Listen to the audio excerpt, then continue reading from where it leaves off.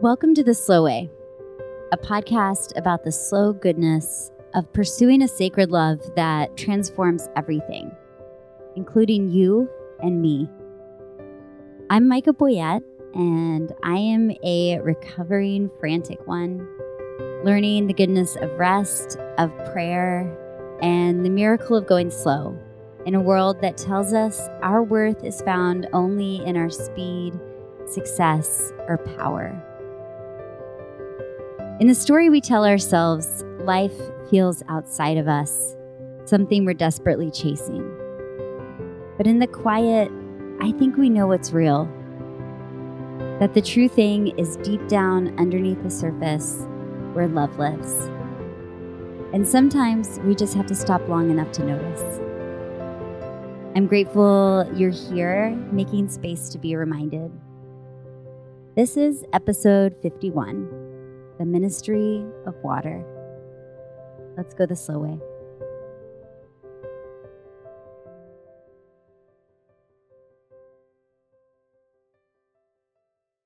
Friday, we loaded up the car and picked up Ace early from school to make the hour drive to Spring Lake, New Jersey.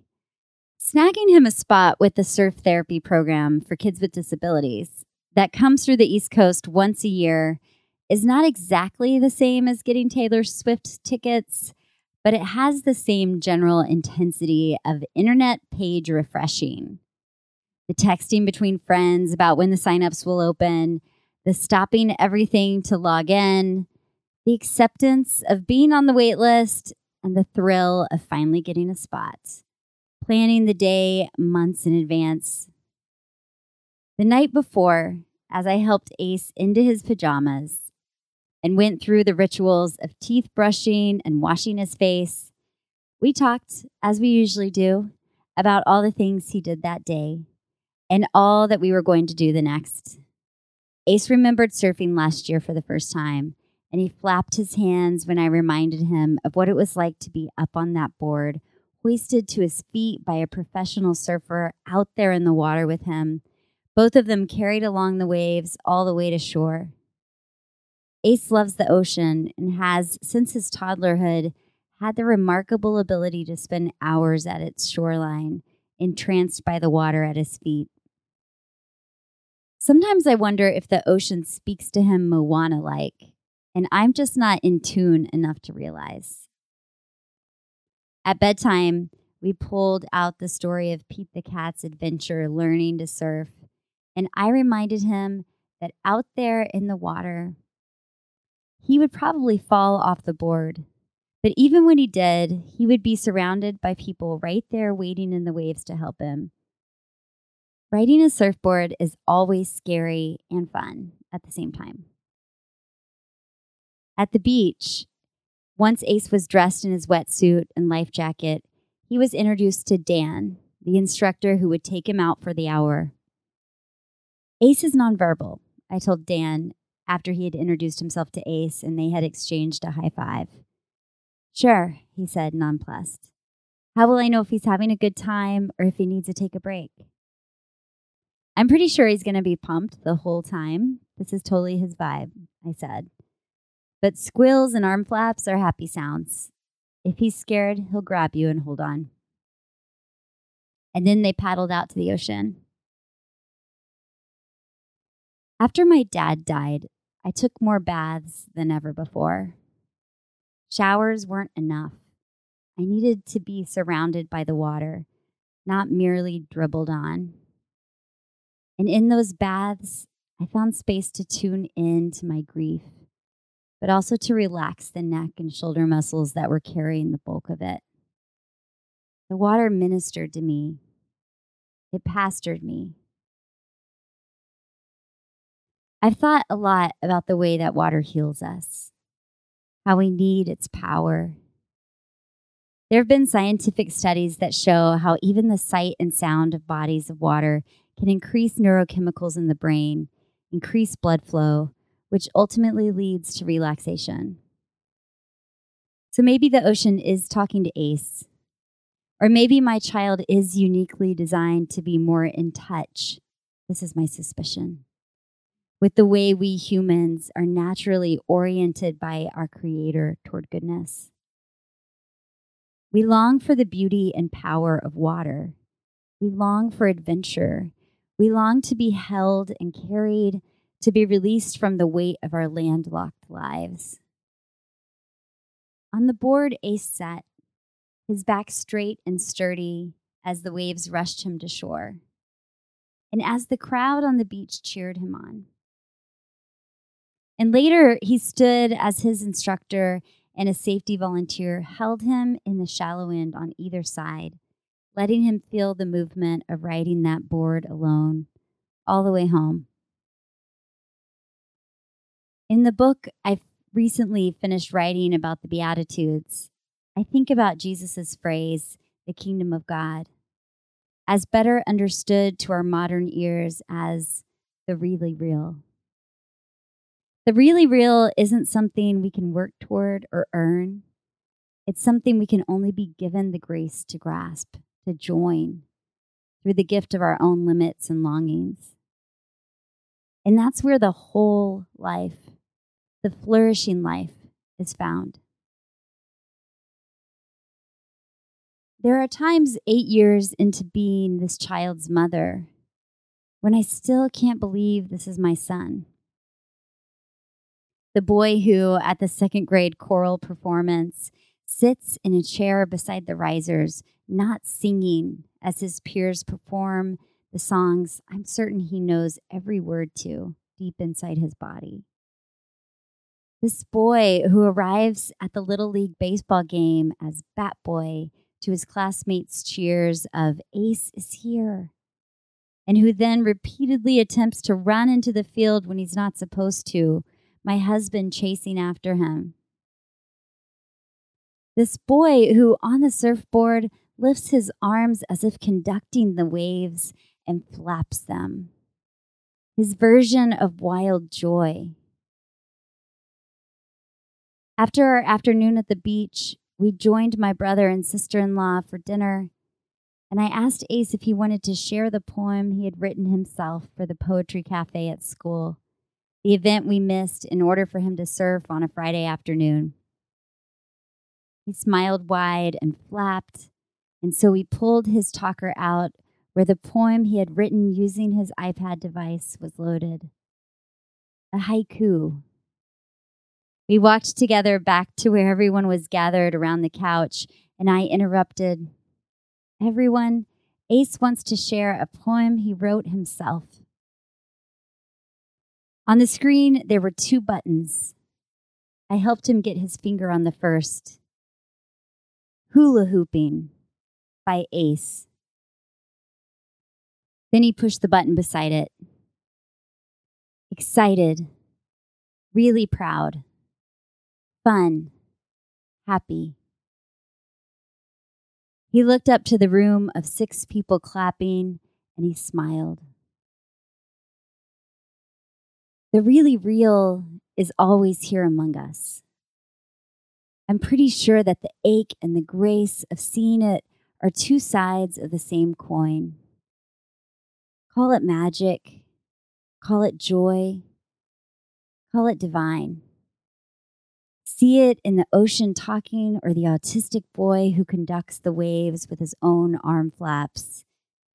Either way, the invitation is to pay attention, to allow ourselves space to see it.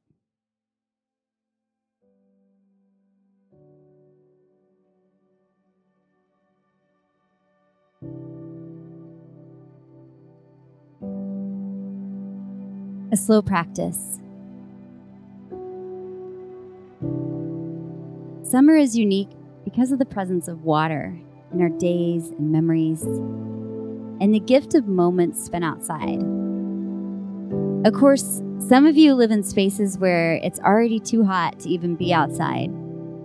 That is, unless you're in the water, right? So today's slow practice is simply to acknowledge the gift of water in your life. There's a reason baptism is a sacrament. A reason water is the only element that washes the filth from our bodies and also manages to cool us off. Depending on where we live, natural water sources may be easily available or they may be harder to come by. For those who can't just hop over to the ocean or lake or stream, studies have shown that even being beside a swimming pool can be calming and restorative for the body and mind. This week, give yourself the gift of getting to some water. And when you're there, whether you're alone or overseeing some splashing toddlers, here's a simple prayer exercise you can use to connect with your Creator. Begin by placing some part of your body in the water, whether it's your feet in the ocean or lake, or letting your legs dangle in the pool. And as you do, allow yourself to tune in to the sensations of the water on your skin.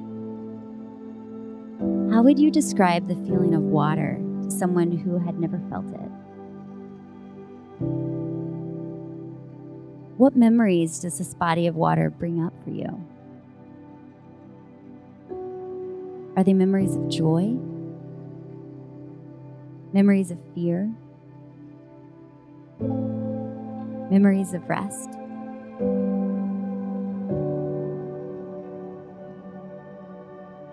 What gratitude comes to the surface with those memories?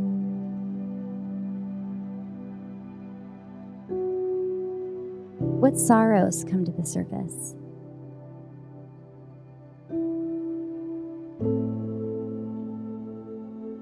Now, take a deep breath and invite the Spirit to be present with you in this moment, to meet with you, surrounding you as closely as the water surrounds your skin.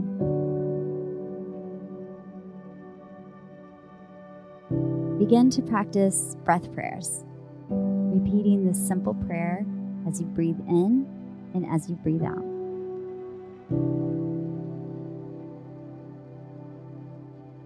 Breathe in. Maker of water, surround me with peace that restores. Breathe out. May I live today buoyed by your presence.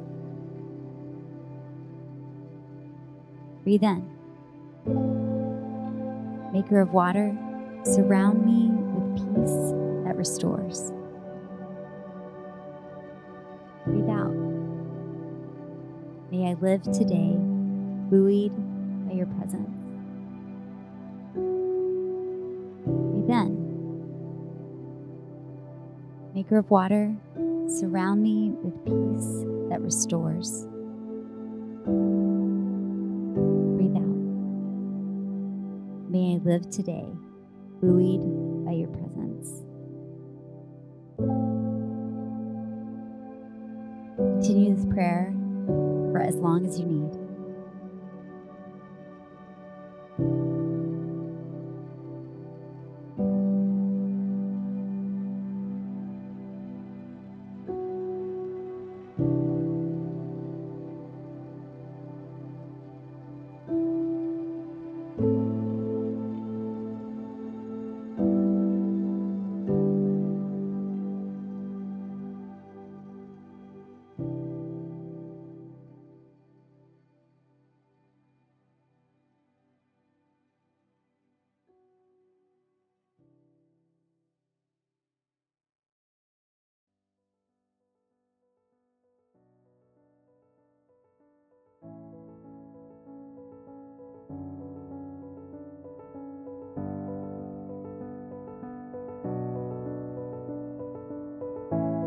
Thanks for being here.